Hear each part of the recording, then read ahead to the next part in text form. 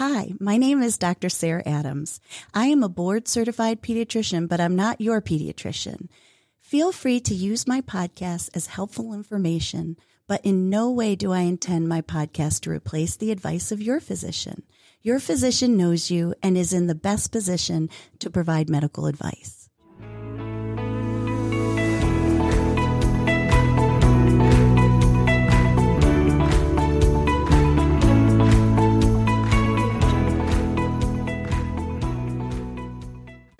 She is a pediatrician, but not your pediatrician, and each week she takes on and tackles general health and wellness, parental issues, family matters, and real-life challenges that affect every single one of us. Making her Podapalooza debut, Dr. Sarah Adams, and growing up with Dr. Sarah. Hi, everybody. How's everyone doing tonight? Are you guys enjoying all the different podcasts? I know that I am. It's really fun to see different podcasters and their styles and how they do things, and I'm learning quite a bit, and even about my own town that I've lived here for 27 years. But Eva, I want to tell you that you're absolutely right. If you eat too many carrots, you will turn green. So that, or not green, you'll turn orange, and that is actually true. And we talk a lot about that with babies because a lot of babies love things like squash and sweet potatoes because it tastes so good. And if they eat too much, they actually do turn orange. So, well, as she said, I'm a pediatrician, and I've been practicing for about 25 years. And one of the reasons why I got into podcasting was because I enjoy teaching. And we all know that when you go to see the doctor, you don't always get all your answers to all of your questions. So I decided to start this podcast so that I could help people find some of the common answers that just go day to day. So I have a question for everyone. Anyone out here a parent? Raise your hand. All right, I see lots of parents. I love it. Anybody a grandparent? Any grandparents out here? I see a couple. I love it. Well, anybody that takes care of children, whether you're a mom, a dad, a grandparent, or even just a caretaker, or maybe even that's part of your job, we all have different challenges. But one of the challenges that I find in my practice the most is bringing home baby number 2. So how many of those parents out there have more than one child? Yes, and I remember that raising my kids and raising siblings was probably the most challenging balancing act I have ever had to do. But it's also the most rewarding. I actually said to one of my patients today, if I could solve sibling rivalry, I'd probably be a millionaire. Anybody who just had a baby and just brought that baby home with a toddler, which I think is, when I remember doing that with my own families, that, wow, no one really prepared me for this. So anyone out there, new mom of a toddler and a new baby? Would you join me on stage? Because I'd love to ask how you're doing with this. Everybody give her a round of applause.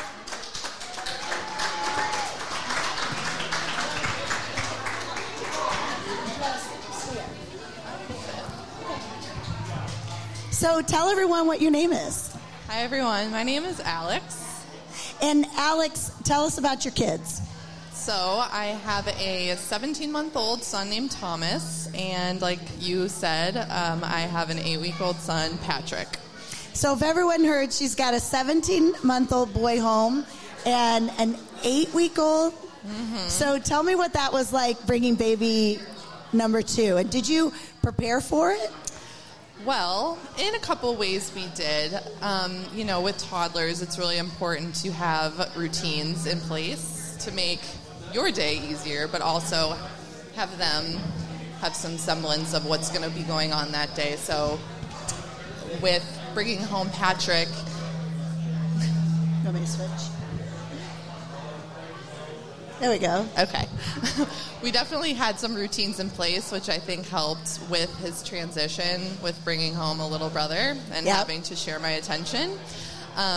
But that was probably the biggest thing that we did to prepare, other than just, talking about baby, and I don't know how much of it he really understood because he was only 15 and a half months when he was born. Yeah. But so tell me what it was like. Like, I know when I was bringing home Ben, my second one, I was like, gosh, I already love my oldest one so much already. How could I possibly love another? And then I was worried, like, is Gabe going to resent me? You know, so many emotions went through my head. So how did Thomas respond?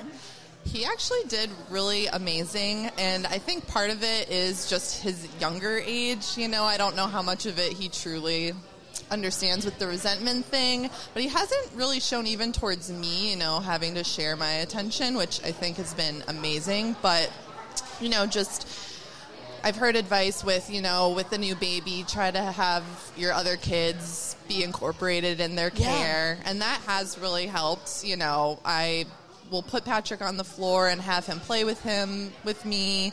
I'll baby wear or put him in a carrier and, you know, play with Thomas and, like, make his lunch with him in his little toddler tower so that he's, you know, involved. So that's really helped, I think, a lot. I'm sure that the behavioral things will come, but for now I'm just relishing in the fact that they haven't been too bad yet. What about, like, I know, you know, being a toddler, how are you handling with, like, him being careful around Thomas, too? Because, you know, they're rough and tumbly, and that's okay. So I'm glad that he's not showing any jealousy, which is awesome.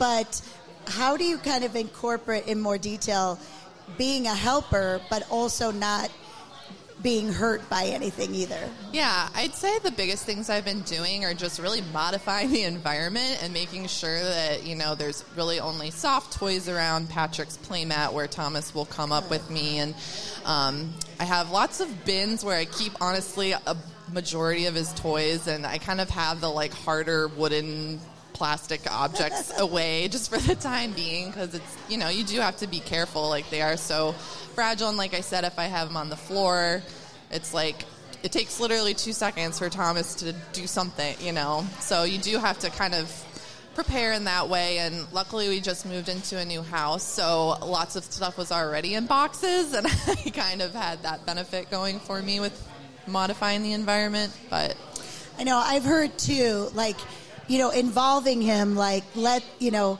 oh, look, we're going to change the diaper, you know, having him hold the diaper if he's interested, because sometimes they're really not fazed by it at all, and that's okay too. Mm-hmm. It doesn't mean that he doesn't love him. Yeah.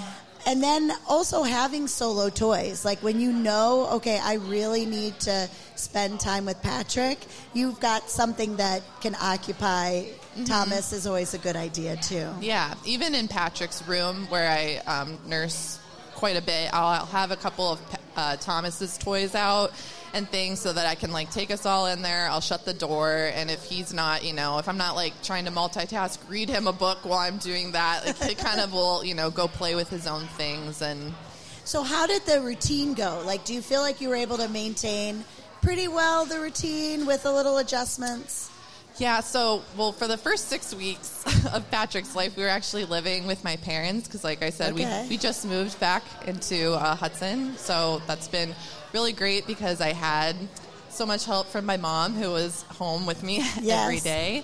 But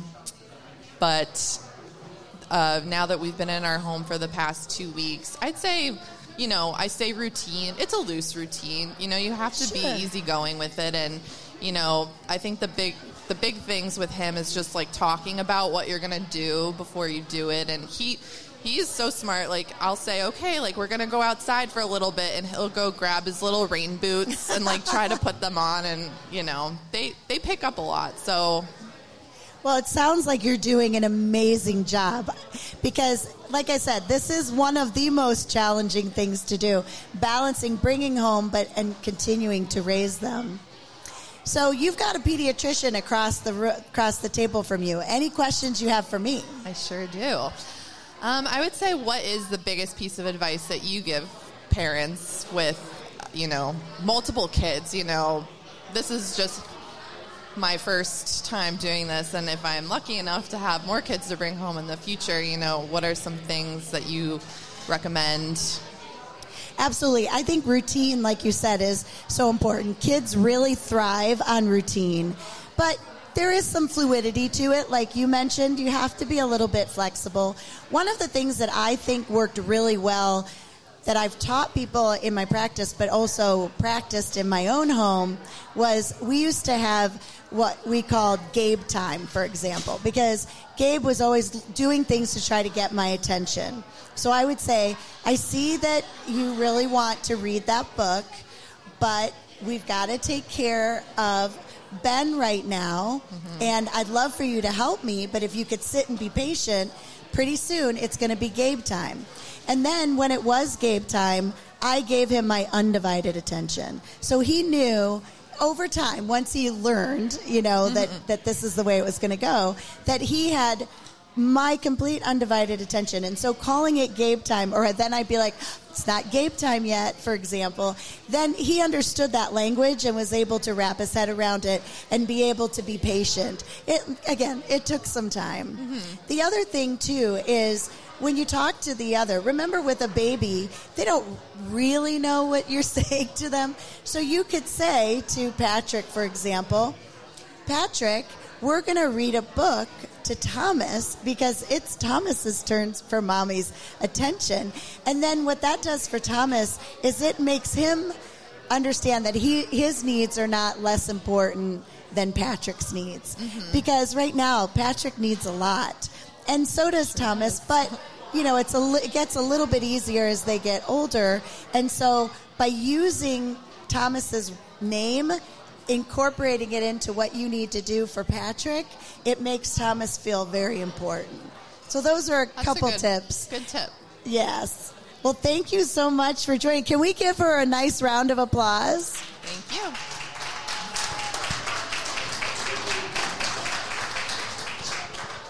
Well, I would invite any and all of you to listen to Growing Up with Dr. Sarah and follow me and subscribe wherever you listen to your shows. And thank you so much for letting me be a part of your evening.